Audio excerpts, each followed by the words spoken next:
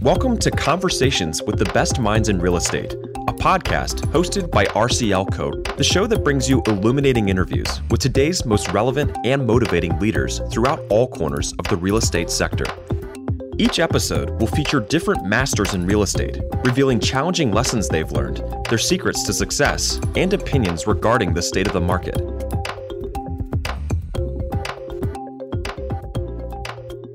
Hello, this is Adam Ducker. I'm CEO of RCL Co. If you're a regular listener to our podcast, then you know that since 1967, RCL Co has been the first call for real estate developers, investors, the public sector, and non-real estate companies seeking strategic and tactical advice regarding property investment, planning, and development. Welcome to the latest episode of Conversations with the Best Minds in Real Estate. Today, I'm talking with JP Testwuide and Andrew Lang. Andrew is the Vice President of Strategic Planning and Development at Alterra Mountain Company, and JP is the Director of Development. It's early February as we record this. The snow is falling in a number of Alterra's resorts across the United States, in fact, across the world. Maybe not where you're listening, but no time like the depth of winter to talk a little bit about the really exciting real estate business in mountain resorts in North America. And we have leading practitioners in the industry here to talk about it with me today. Welcome, guys. Thanks for having us. Yeah, thank you. So I thought we should start with just an overview of Alterra. I think people probably know the name. Certainly the skiers know the name, but maybe, JP, starting with you, do you want to give a little background on just the business as a resort operator and then maybe how real estate fits within the strategy? Yeah, definitely. Well, kind of back to where, Alterra was formed, it kind of paints a little bit of a picture of how we think of it today. But, coming out of the IntraWest acquisition, and then, we subsequently merged, a few assets into our portfolio with the understanding of, look, the sum is greater than the parts. We identified, a lot of real estate at the base as a huge opportunity, right? From the pure perspective of, look, a lot of our assets they're pretty old and they've been operating resorts and fantastic resorts, to say the least, for a long period of time, but they've been physically challenged in a lot of areas. And so, over the last, I'll call it 4 or 5 years since the acquisition, we've really been focused on, getting the assets kind of up to speed, right? And so Alterra currently operates 14 resorts. We've got 15 that we just brought on Snow Valley, and we're trying to create, I guess, a conglomerate in the space that's competing with Vail and some of the other ski companies. But from a strategic standpoint on, from real estate, we really have, an eyes wide open approach, because, what's been done in the past is not necessarily what we want to follow in the footsteps of. And so we've taken our 5 big resorts, and we're currently envisioning or implementing some pretty transformational things at the base. So I think, with that kind of overview, that's kind of where we're at today. Andrew, do you have anything to kind of add there? Yeah, no, that's great intro. I would emphasize that we have the hat of an operator and the hat of a developers. So we kind of share both hats. Our group is the latter of those, but our charter as a development group within Alterra Mountain Company, a company that leverages the value of the operations and ongoing profits and EBITDA. Our charter is to create real estate that contributes to the bottom line on an ongoing basis. So it's less about selling a condo or even monetizing a hotel, and more about creating great places with critical mass bed base and commercial that draw more people to visit, stay longer, and spend more.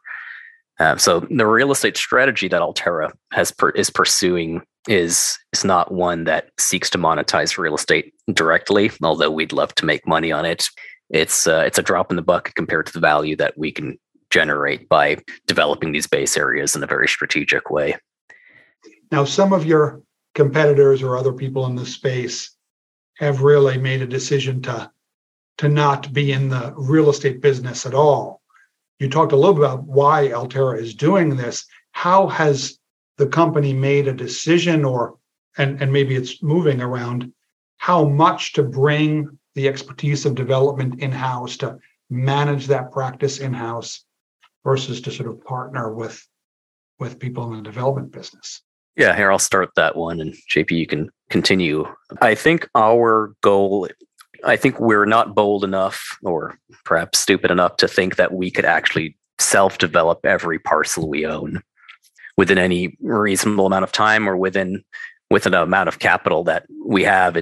You look across our portfolio, it's probably $4 or $5 billion of real estate, and time to market would be a challenge. So it's not that we want to self-develop everything or oversee everything ourselves. I think what we want to do is have a strategic, at least a guiding hand in what gets developed and how. Because if you look at one of our resorts, let's take Steamboat or Winter Park, for example, the core of that base area is the heart of our operations. It's where the mountain meets the base. It's where people eat. It's where they hang out. It's where they get their skis. It's where they arrive. It's where they meet their ski school instructor.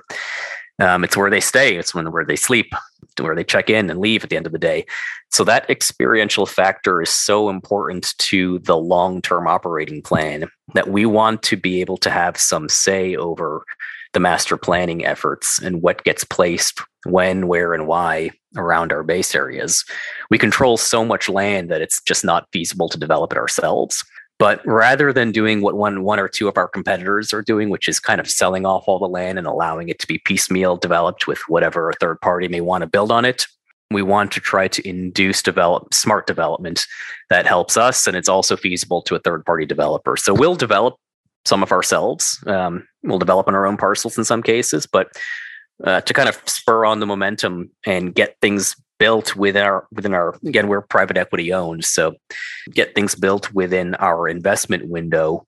We are going out to third parties and generating interest and building kind of JV structures or just outright selling parcels off.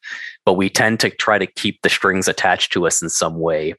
Whether that be a certain requirements on what they develop or approval rights that we have, or just a JV where they are the equity and we're the developer. We go about it all sorts of different ways to skin the cat. But end of the day, we want to see these base areas emerge in a way that's most beneficial to our resort and the community and the people. Interesting. Do you use the term master developer? Do you think of your role as master developer and then vertical builder of some, but not all? Is that? That's exactly what I would consider us to be. Yes. And I think, we have the opportunity to cherry pick not only the best projects, but also the ones that influence our operations, right? Because, we don't want to rely on other people to have their hand in how we do F&B, ski school, the things that we're really good at. But we also want to leverage the expertise of third parties that can do stuff a lot better than we can, right? Whether that's hospitality, condos, things of that nature, where our expertise is a little bit more limited. Yeah. So maybe before we delve a little bit deeper into what you're doing in real estate today and where you think that's going, maybe it's helpful to pull the lens back for some of our listeners maybe who aren't as familiar with mountain resorts. Looking back over the 10 years, what are the big trends? What's exciting in mountain resorts that sort of is driving a different development environment than maybe existed 10 years ago? Now, if we go back 10 years, that's 2013, right? So, of course, the financial crisis really hit these markets hard. If you think about homes, second homes, or real estate in mountain resorts, they're typically discretionary purchases, right? It's a lot of second homes, investment properties, and things like that. So when the rug fell out, it didn't come back for a long time. It just didn't need to, right? People don't need to be in the mountains. The skiing seemed to continue, but people just weren't willing to make the step to make it a big investment in the mountain. So that has had a very extended impact versus what you may see in a more urban environment. Like, I'm from New York. I lived in Denver, and both of those markets didn't take 10 years, I don't think, to come back to where they were whereas the mountains did and are still kind of crawling out of that hole, especially some of them. But the last 10 years have changed dramatically in the last 2 years, and whether that's the COVID impact or some mix of COVID and other factors at work, I guess yet to be determined. We'll see how the trends stick around and whether the frenzy continues. But it's been a really big uptick in the last couple of years versus where we were at in 2013. And prices for the first time, at least on the for sale side, are above where they were in 07, 08 at many of our resorts. So that's been a very exciting development. We've been kind of keeping our fingers in that pulse for the past, since Alterra was formed back in 17. And just now really starting to, the timing is working out very well for us because we've been planning a lot of these base area developments for the past 4 or 5 years. And just coming to it when we're feeling like we're at a really good kind of peak at the market. Yeah. One thing I've always thought was strange or curious, I think you describe it exactly right. The recovery was very, very slow, but the actual return of, capital to the markets, or even just the return of development and execution capacity, was very, very delayed. It's just, there's very little real estate development activity in most of these communities, and even when people decide to pursue it, right, it's just hard to find the execution capacity to build, operate, the technical support. Why do you think the industry, the consumer was slow in coming back, that we've established, but why was the industry so resistant to revisit the resort environments, the mountain resorts pre-COVID? I think it goes back a lot to the trades. Right. You had a mass exodus of, the trades in mountain communities where they could move to an urban area and have a lot more stable income. And so, when you look at it and you see the plumbers, the electricians, and all of that kind of moving out, now you have such a limited supply of contractors in the mountains, and, what they need to survive, is they volume, right, which just wasn't there. So I think that had a huge impact, and it trickled down through kind of all of the, commercial, residential, all of the major product types. And I still don't think that there has been a huge recovery there. And you couple that with just the lack of developable land in a lot of these resort communities, just generally, that you're selling land at a premium because it's next to a resort. So you start off with a high land basis, then you're getting limited supply of contractors. So your pricing is super inflated, and just the feasibility just doesn't work out until you start getting to price points that are kind of, in that upper, very high range. So, yeah. And on that price point bit, then you have a very shallow kind of pool of buyers, right? And so the feasibility on the cost side drives this defined product that you can even begin to think about offering that will pencil. And how deep is the market for $4 million units? It might be great at Aspen, Deer Valley, and Vail. And I think the markets in those places you'll see is probably far more resilient. You probably know the data better than I do, Adam. But what do you do about most of these other mountains, Winter Park, or on our competition side, Copper or Keystone, that aren't quite at that level, right? So you just see nothing happen there. It costs the same to build there, other than the land, but you just won't see a deep buyer pool buying $4 million condos out there. Yeah, between maybe 2015 and 2020. Periodically, once or twice a year, we would get engaged usually by private equity investor to sort of help develop a thesis around mountain resorts investing. And at the end of that, the conclusion was always like, well, maybe that's compelling, but hard to execute. Is it scalable? Is it too cyclical? Is the risk really there? And I think in our experience, a lot of people came to the conclusion that it wasn't. And I forgot to mention that, the employee housing too is a huge deal, right?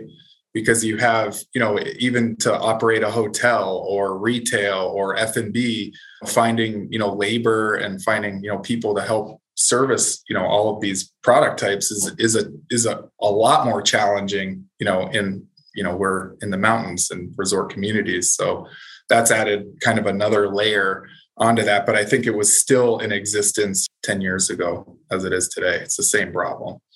So after this 10-year slog, and in 2019 and by 2020, I think the markets really had recovered. And then COVID comes, which immediately puts you out of business, but then the markets go nuts. I want to talk a little bit about what happened in the resort markets and maybe with the resorts themselves. Most people listening to this are probably going to be very familiar with a lot of the trends that we saw when COVID hit. So many different factors seem to come to fruition at the same time, right? You had on the actual physical side, what people were doing and where they were staying. You have a bunch of people who didn't need to be in the office anymore, probably were cooped up at home for 6 months or longer. And our survey data suggests this was an effect that was definitely there and seems to have some lasting impacts. But people wanted to start getting out. Work became flexible, work at home became a thing, work from the mountains became a thing. So you had an influx of demand and maybe even some pent up demand for those people who couldn't do it for so long. And now not only did we kind of open up, but they no longer had to be somewhere at a certain time every day in the city. So there's that side. And of course, then there's the other factor, which is capital markets. And I think we're all familiar with just the amount of the inflow of money into the market that happened throughout that entire COVID period. Of course, you see a little tightening of that now, but the effects were there for a solid year or two. And everybody and their mother was out there buying a first home, a second home, or a third home. And so that the influx of both capital and demand, I think I say we collectively as, I guess, people in real estate or people in the resort market were a big beneficiary of that on the discretionary real estate side, as far as resort, recreation, and travel goes. So that really pushed things up quite a bit. Of course, I mean, it comes with all the kind of hair on it with inflation and supply chain crunch, materials, labor. So it's not that we're not going to see the windfall of 100% of that, but certainly puts the market in what appears to be a really good position for us to go out there and get some of these things built very soon. JP, think I capture that? Yeah, I think the other point is the short-term rental scene exploded as well. So now, you have investors and a lot other capital that got involved in resort communities because they could buy a home and, rent it out for ridiculous prices. And so that bought up a ton of real estate in a really short period of time as well. And the hospitality markets too, right, went through, and again, they were strengthening, but the rates really had tremendous growth. The typical pattern of seasonality, which had always made the business difficult, ease maybe with some of the lifestyle changes that Andrew was talking about, and just so little supply that really the development economics around the resort hotels is very different than it was 2 or 3 years ago. And I guess the question that people are asking is this a structural change that's for good? The behavior patterns and the interested in real estate in these locations, or is the tide now receding? Yeah, I'd say, for my opinion, I for what it's worth, my ability to speak to this is very limited to what I know about our mountains, and I think for Alterra Mountain Company's resorts, and probably our big competitors as well, Vail Resorts, maybe even some of Powder or Moines, but for us, the industry, kind of the ski industry presents, I think, a unique dynamic here and what's happened in the ski industry. And I don't want to get too much into ski-centric talk here, but there's been a big consolidation over the past 10 years in market share as far as skier visits and mountain resort destinations go. And a few big players have come out on top, so to speak. And we've been one of those, I think. Many of our resorts now command market share both winter and summer that they didn't 10 years ago, pre-Alterra, pre-Icon Pass. And so that, coupled with everything we just talked about, and with the fact that we can't forget nothing has been developed in these places, most of these places, for 10, 15 years even. So there is a catch-up factor where we're operating on an asset base or a bed base that's 15 years old. but with a whole new shift or dynamic in visitation behavior and demand behavior and second home buyer behavior and Airbnb, right? And so the physical kind of development scene is just now catching up to what I think would have been a natural organic growth path for it had we not had, the financial crisis or any other kind of negative factors that. So I think we're kind of at a new baseline level.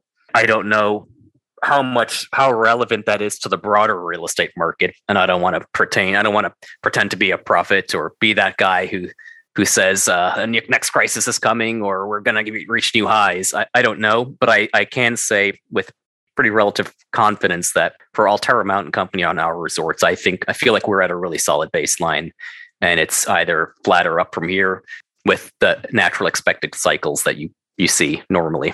Mm-hmm. Yeah, and I think the challenge, for us is going to really be delivering something different so that it creates a different experience, right? Because everybody's so used to, the Vales and the Breckenridges and, what have you. So it's how can we, use this to our advantage, but also deliver something to our market set that is different and appealing in and apart from just kind of the regular resort experience, right? I want to go into what does that mean? What is new and different? Before that, though, do you see the markets getting more crowded, more developer interest, more capital interest? Or do you still feel like, you're kind of going it alone as the industry focuses on other types of markets? I think we've had to plant our flag and provide some leadership in giving the market some indicator or level of confidence that this is a great place to invest when it hasn't necessarily been that for the past 15 years. And sorry to harp on that point again, but it's not like these places have been great. You've had a bunch of great deals and just no land. It's truly been a feasibility challenge because of shoulder season and cost and all the things that JP talked about over the past decade or more. And so we've realized, I think, that we have to give the market that confidence with some steps that show that we, as the owner of the resort, which is almost always the biggest business and the biggest employer and the biggest developer and the biggest landowner in town, in many cases, we've had to go and show that confidence in different ways. And so one of the ways we've done this is major capital investment or starting our own development and setting the market high with a 50-unit luxury condo development that sells out at $1,600 a foot. And so those steps that show that when people see us and say, hey, Alterra Mountain Company and their ownership are investing a ton of capital here and it's working out for them. And visitation's through the roof. Things are selling at all-time highs. ADRs are great. Occupancy is great. Summer business is booming. That proof of concept, I think, is what's now starting to come out on the other. We're starting to see that the fruits of our labor, so to speak, for the first time in some of these places. And you'll start to see us do more of that, I think, in more of these resorts. Yeah, fascinating. Yeah. And we do have a lot more levers to pull than just a regular developer, right? And so we can be super creative on how we invest that capital, on the mountain to create, or, infrastructure at the base, or maybe it's wayfind. I mean, there's so many different things that we can do to put something in front of the guests that creates that better guest experience, or connecting, mountains, things of that nature. And I think that the more of these projects that come to fruition will help to not only create more of a sense of place, but also it will hopefully bring, investors along to say, look, they're doing this, we're going to do that. And kind of, high tide rises all ships, as they always say. And there are examples of places where we're actually lagging. I mean, where other third parties and developers and people in town or around us have gone on and on their own just said, we're going to go develop. And we, as Alterra Mountain Company, have not necessarily been the fastest to market in all cases. We have so many resorts. Our focus of ownership, management, and the development group is split and across many different efforts. And so there are places where we were surprised to actually see the level of investment happening from other people. And now it's given us confidence. So don't want to imitate that or pretend that we're we're the leaders out there all the time that are trying to innovate and prove to everybody else. Although that's worked very well for us where we've done it. Surprisingly to us, we've seen this opposite effect happen in some places where it's given us confidence. Winter Park is a great example of that, actually, and JP has some very specific experience given he's leading that development himself. Or we've been kind of slow to market. We control all of the land, or most of the land around the base area, us in conjunction with the city and county of Denver, who owns the resort. We're the operator, but we control most of that land and that's part of the reason that base has never been fully developed, because no one else could develop it. Well, if you look in town, there are a bunch of other developers out there with a ton of very successful projects that have been completed and now breaking ground on phases 2 and 3. And that what they're achieving is now giving us the confidence to say, hey, we got to go do something out here and really monetize the assets that we haven't historically built out. So on the flip side, you have a place like Steamboat where I think I can say with confidence that we set the market high when we went out there and said we're going to invest $250 million on the mountain and in the base to bring Steamboat to the next level. It hasn't been invested by prior ownership, which was InfraWest, InfraWest was struggling with capital at the time. And so we've come in and created that unique kind of redevelopment of that place and we own a lot of land down there as well. So kind of the second and third years of that development, when people started to see the results, we started getting a ton of interest from developers in our parcels. And we have a couple deals in the works right now. One's already public and we'll be hopefully breaking ground on with East-West Partners next year. So, it's part and parcel, different approaches everywhere, but capital has definitely been more interested in the mountain communities over the past 2 years. Those are very good examples. And I like the fact that this strategy of seeding the market, proving the market, driving the market, you're deploying in places that have historically been, very high-end destination resorts. You mentioned Steamboat, but also places like Deer Valley. And it's the same strategy in markets that have Winter Park, a terrific mountain, but it's not historically had the same kind of profile, the same kind of demographics. Am I characterizing it right, that the strategy is kind of the same and that you can apply it? Well, I would say I'm hesitant to say the strategy is the same because they are very different places. And we don't want Winter Park to be Steamboat or Deer Valley.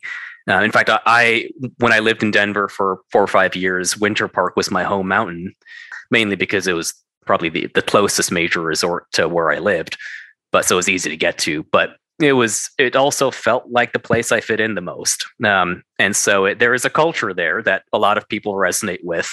And going and building a bunch of luxury Four Seasons or a bunch of luxury condos isn't necessarily the right strategy for Winter Park. But when it comes to product, but when it comes to approach on how we signal to the market and get capital interested, yes, I think just so we can differentiate between what we mean when we say same strategy.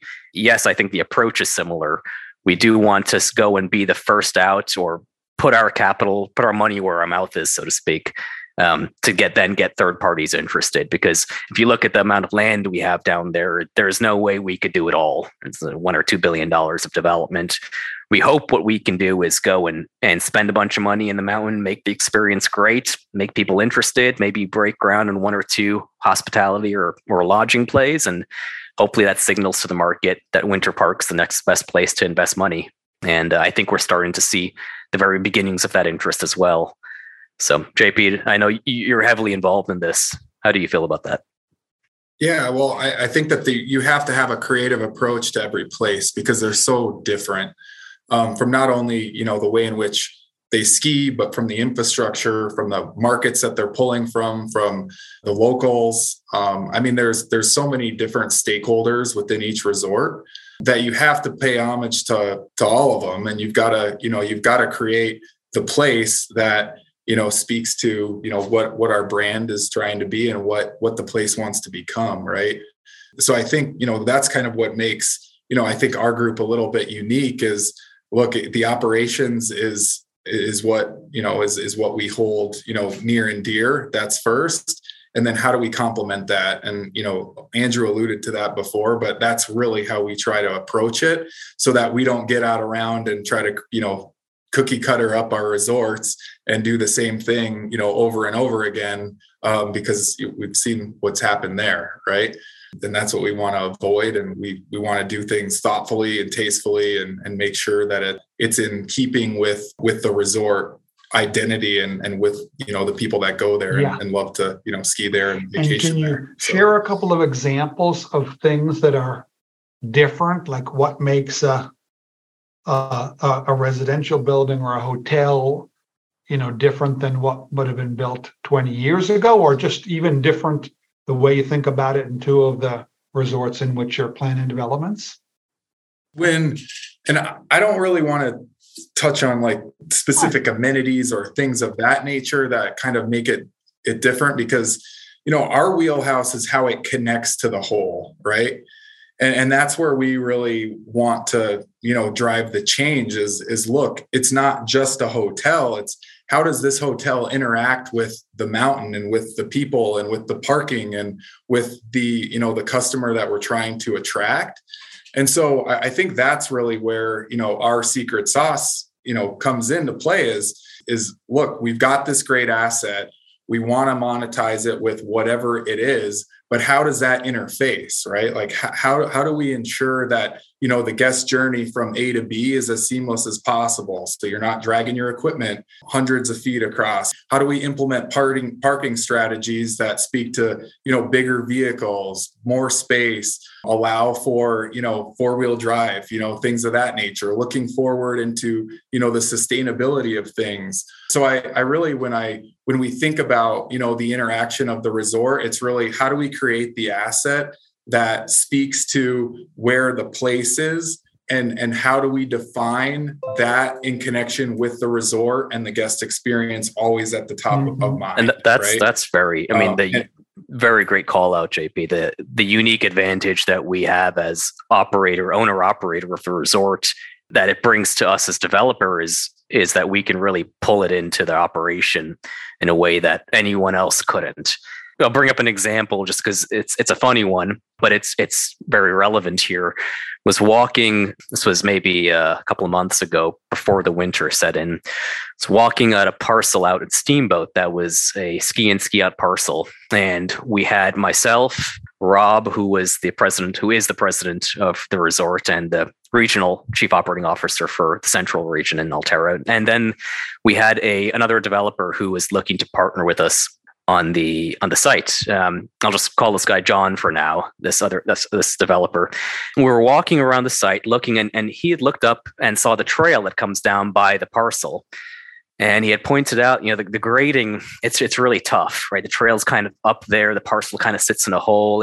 If only there was a way to get that grading. But with his hat on, it never occurred to him, nor would I have expected it to, that the guy who could move the trail was standing right next to him. And so I said, we can move that. And the look on his face when he realized that he's dealing with the resort, not just us, the development group, but the owner operator of the resort, right. and all the things and the benefits that could offer, the look on his face was all telling. I think it just changed entirely how he thought about the development and how it could be pulled into the mountain and integrated with the operations. And not just from that one trail example, but all the lights that turned on in his head, right? I'm working with the operators here. Think of what we could do. Think of what offerings we can create, what unique amenities we can pull in and integrate and offer to the buyers that work with the operations, right? So it's a very unique competitive advantage that we get to kind of pull into our out of our wheelhouse and pull out and throw on the table, and it really gets things going from an outside interest standpoint. Yeah.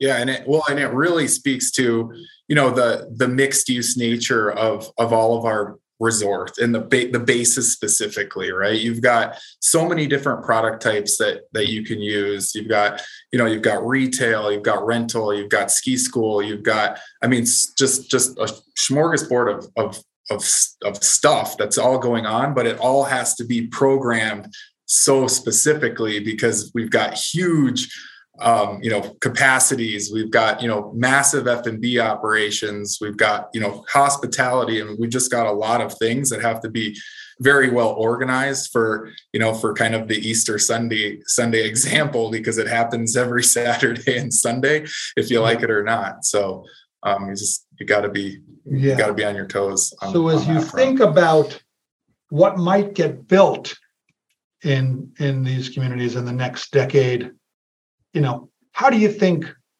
what constitutes housing in mountain resorts will change? There's historically been a relatively narrow sliver of things that are feasible. Do you see that opening up? Does the feasibility equation change? Does the programming change? My perspective is that, employees are gonna win, right? Because they're going to be the ones that are going to open your outlets. They're going to be the ones that turn your lifts. They are the lifeblood of the resort, and we collectively have to figure out how housing works into the development profile of our investments, right? And this, I believe that it can't just come down to, the jurisdictions, the towns and whatever to figure this out. And it has to come from, our willingness to, invest dollars and really change the way in which we create critical masses at the bases. Some resorts are more easily moved in that direction than others. But with high turnover rates and housing that's hours and hours away, we are seeing it. I don't know if we have the data to support it, but you're going to see EBITDA degradation. Yeah. It's just going to get worse and worse if we can't figure out this problem. So I really think that, the way in which we try to approach housing, and I think we've got a pretty good plan. Andrew can speak to a little bit more in depth than I can, but this work, the work, play, kind of live aspect of things is going to become so much more important to the way in which, we kind of thoughtfully develop, because, losing that kind of institutional capital on a yearly basis and not having middle management, upper management, what have you, be around the resort is just, it's a shame to be honest, and it has impacts. And so, I'm hoping that we can try to be that next, the change that works, but there's obviously the flip of the coin, which is the feasibility aspect of things, which we're trying to, crack that nut right now. So, yeah, I think on the feasibility, I'll say I've been shocked in a very good way, by our ownership and management's appreciation of the problem. I've spent most of my adult career working for this company and its predecessor. So it's not like I have a bunch to compare to, but certainly have the predecessor to compare to and what I've heard about other companies out there. But the appreciation that our ownership and our management team have for the workforce housing and the need to attract talent and retain it, and have employee engagement and satisfaction and a work-life play balance, it's been astounding to me. And what really drove it home is when our company decided collectively that we're going to subsidize and I can't release numbers, the PR investment. I think the PR kind of announcement or messaging is supposed to be coming out in the next few weeks. So you'll see it then, but hundreds of millions of dollars being subsidized into the employee experience and workforce housing and employee benefits. And it was very surprising to me to actually see, a for-profit corporation like ours, owned by private equity, really putting its money where its mouth is when it comes to improving the employee experience and having the employees lead the way with our guests and our financial results. And so that has been one of the parts of my career that I've been very happy to be a part of and be able to kind of boast about, is how much we've done as a group, and JP included, in the way of developing workforce housing, affordable housing, in these markets for our employees. We have a very big initiative underway to do it. And so I think we've realized there isn't a way to make money and making, this is going to sound bad, but you can't solve the problem always in the most feasible way. There are feasible ways to do it. There are ways you can make money. There are light tech deals out there and for-profit, housing generating, certain levels of NOI and kind of target at certain AMIs. But if you truly want to solve the problem, you can't look at it from the basis or the lens of I want to make money and offer affordable housing in these communities. These are two opposing goals, right? Yeah. And so I think we've taken the stance that we're not in this to make money. We're in this to actually attract and retain talent and make sure our employees are happy and we can keep them. So that we've given up on this idea of making money, and that has just on affordable housing. Not that we ever had that. We've decided the strategy is going to be we're going to put the money into housing our employees in a way that's better than the options they currently have. If you look at some of the places that employees live today in many of these communities, and I've seen headlines about Vail, for example, and you can find all the news out there. They're having to cram themselves in now to double occupancy and triple occupancy units. I mean, we've taken a completely different approach. JP, you're building a project at Winter Park where everyone is going to have their own room. I mean, and the amenities that they're being offered, these are very, very unique standards and quality lodging offerings for this contingent of employees in resort communities. So I think what we've done is been pretty impressive to me, and I hope it really paves the way for the rest of the market and the rest of the mountain community to understand what we can actually do to make a difference in our employees' lives and how much that benefits the business and the community, and what guests see and what shareholders at the end of the day see. I think those benefits will cascade down, and I think we've really set out to go and solve the problem in a number of ways. You've seen some of it, Adam. We're out there buying hotels and converting them. We're out there building units, and whether it's kind of single family homes or multifamily or townhomes, we're out there doing it all, trying to solve this problem and making a real difference. And we have a 3 to 4 year kind of outlook on reaching what we've identified as the total need for housing for our resort communities. And so I think we'll get there. We're trying to do it in a way that's financially smart. By saying we're not going to make a bunch of money on it doesn't mean we're going to throw a bunch of money at it in a blind way. We're going to try to find whatever financing solutions there may be out there. We had a creative one we did with at Winter Park, and we're going to continue to pursue those. I guess a related question or related topic, maybe now thinking a little bit more broadly about, the communities in the mountains than just the immediate resort environment, is there does seem to be some evidence of, kind of a broader economic flowering and economic growth, job growth, companies moving in that are not just about tourism and recreation. Do you have a sense that, in the communities that you work in more broadly, there's that kind of transformation underway? Does the change in work that we talked about earlier kind of suggest that might be a meaningful phenomenon in the years ahead? I have seen that there are, different types of businesses, a lot of, different types of service industry and, businesses that have moved up there just from the pure fact of now they can kind of have a remote location, and it creates a little bit of flexibility. And I don't foresee that. I could see that kind of expanding just because they're great places to live, right? And there's a lot of benefits to it. So yeah, in our resorts specifically, I'm trying to think, we've got some unique ones, right, that are kind of off the beaten path, so to speak. And, it becomes a little bit more challenging. I would say, yeah, Winter Park could be a good candidate for that. Probably Palisades would be another great location for kind of that remote work. So yeah, I think that there could be there could be a shift there for sure. Okay.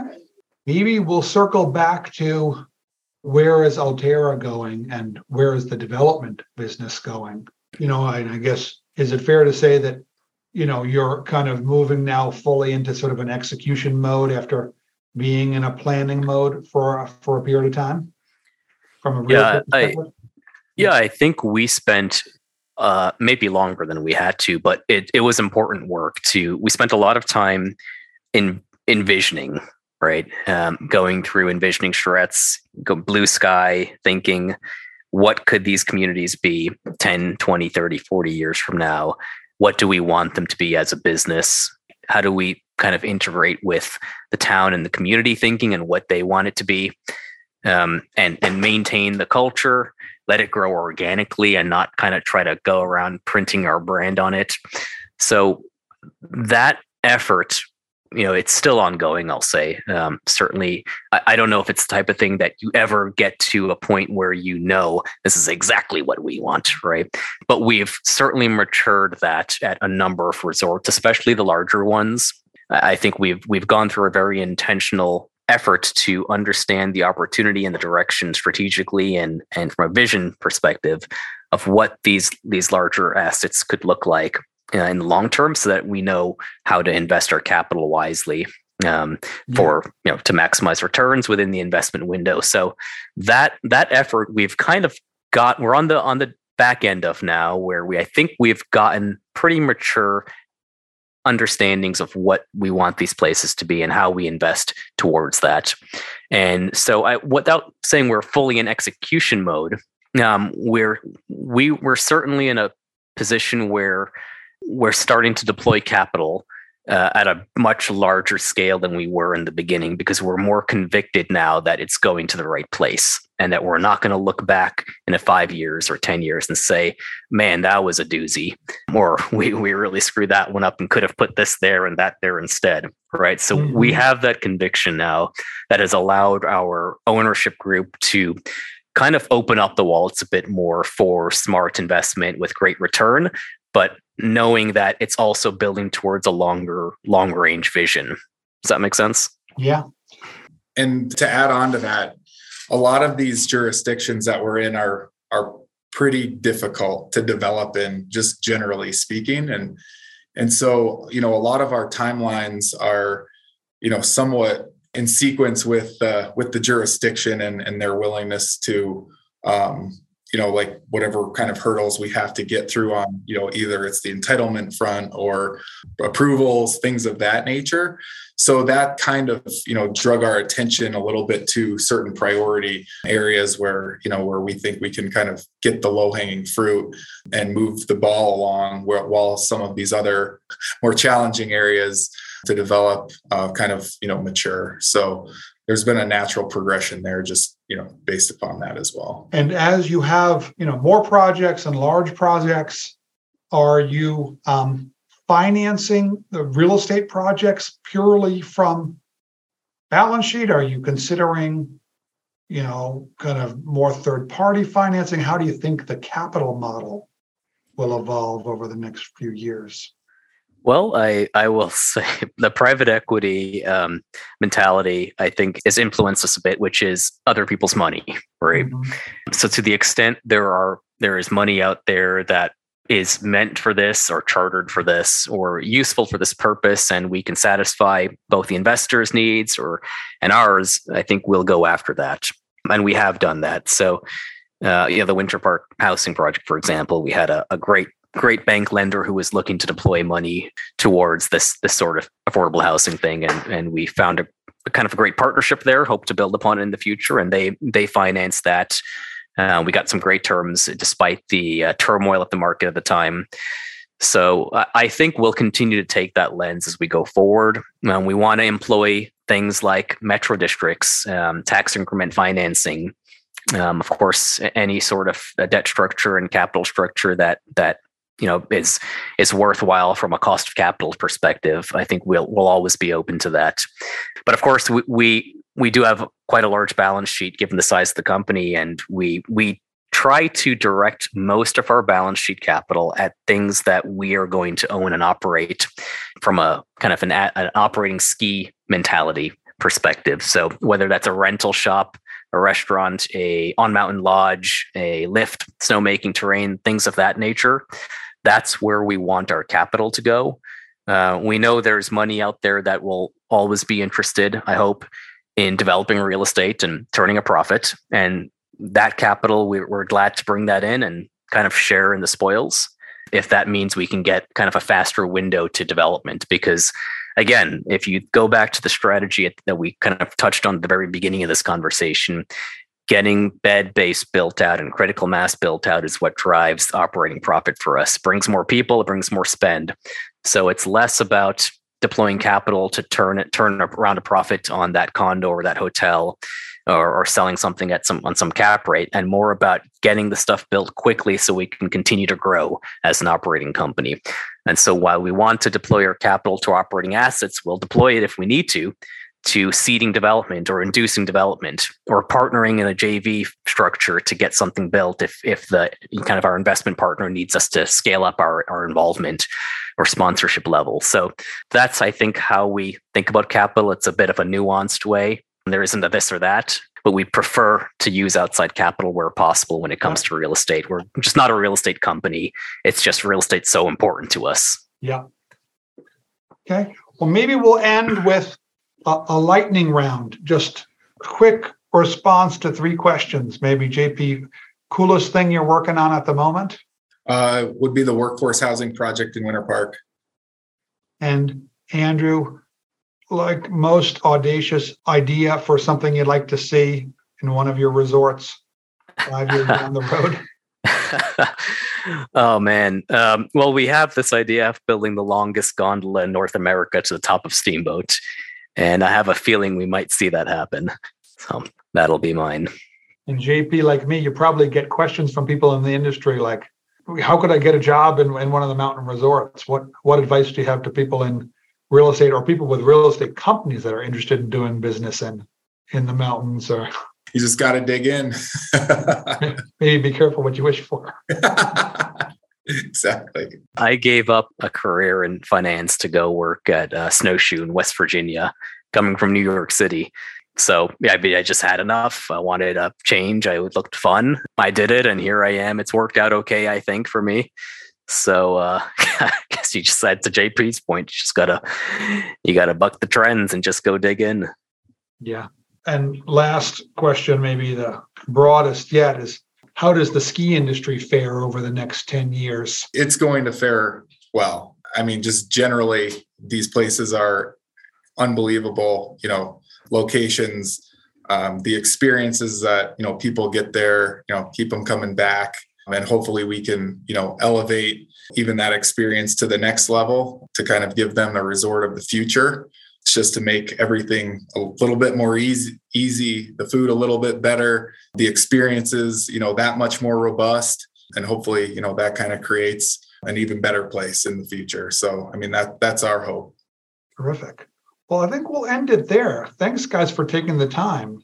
Really thoughtful and good insight. Exciting what you're working on, and appreciate everybody's time. Yeah, I'll just say, I'll add this for what it's worth, Adam. It's been great working with you and your team over the past few years as well. So looking forward to continuing the partnership there.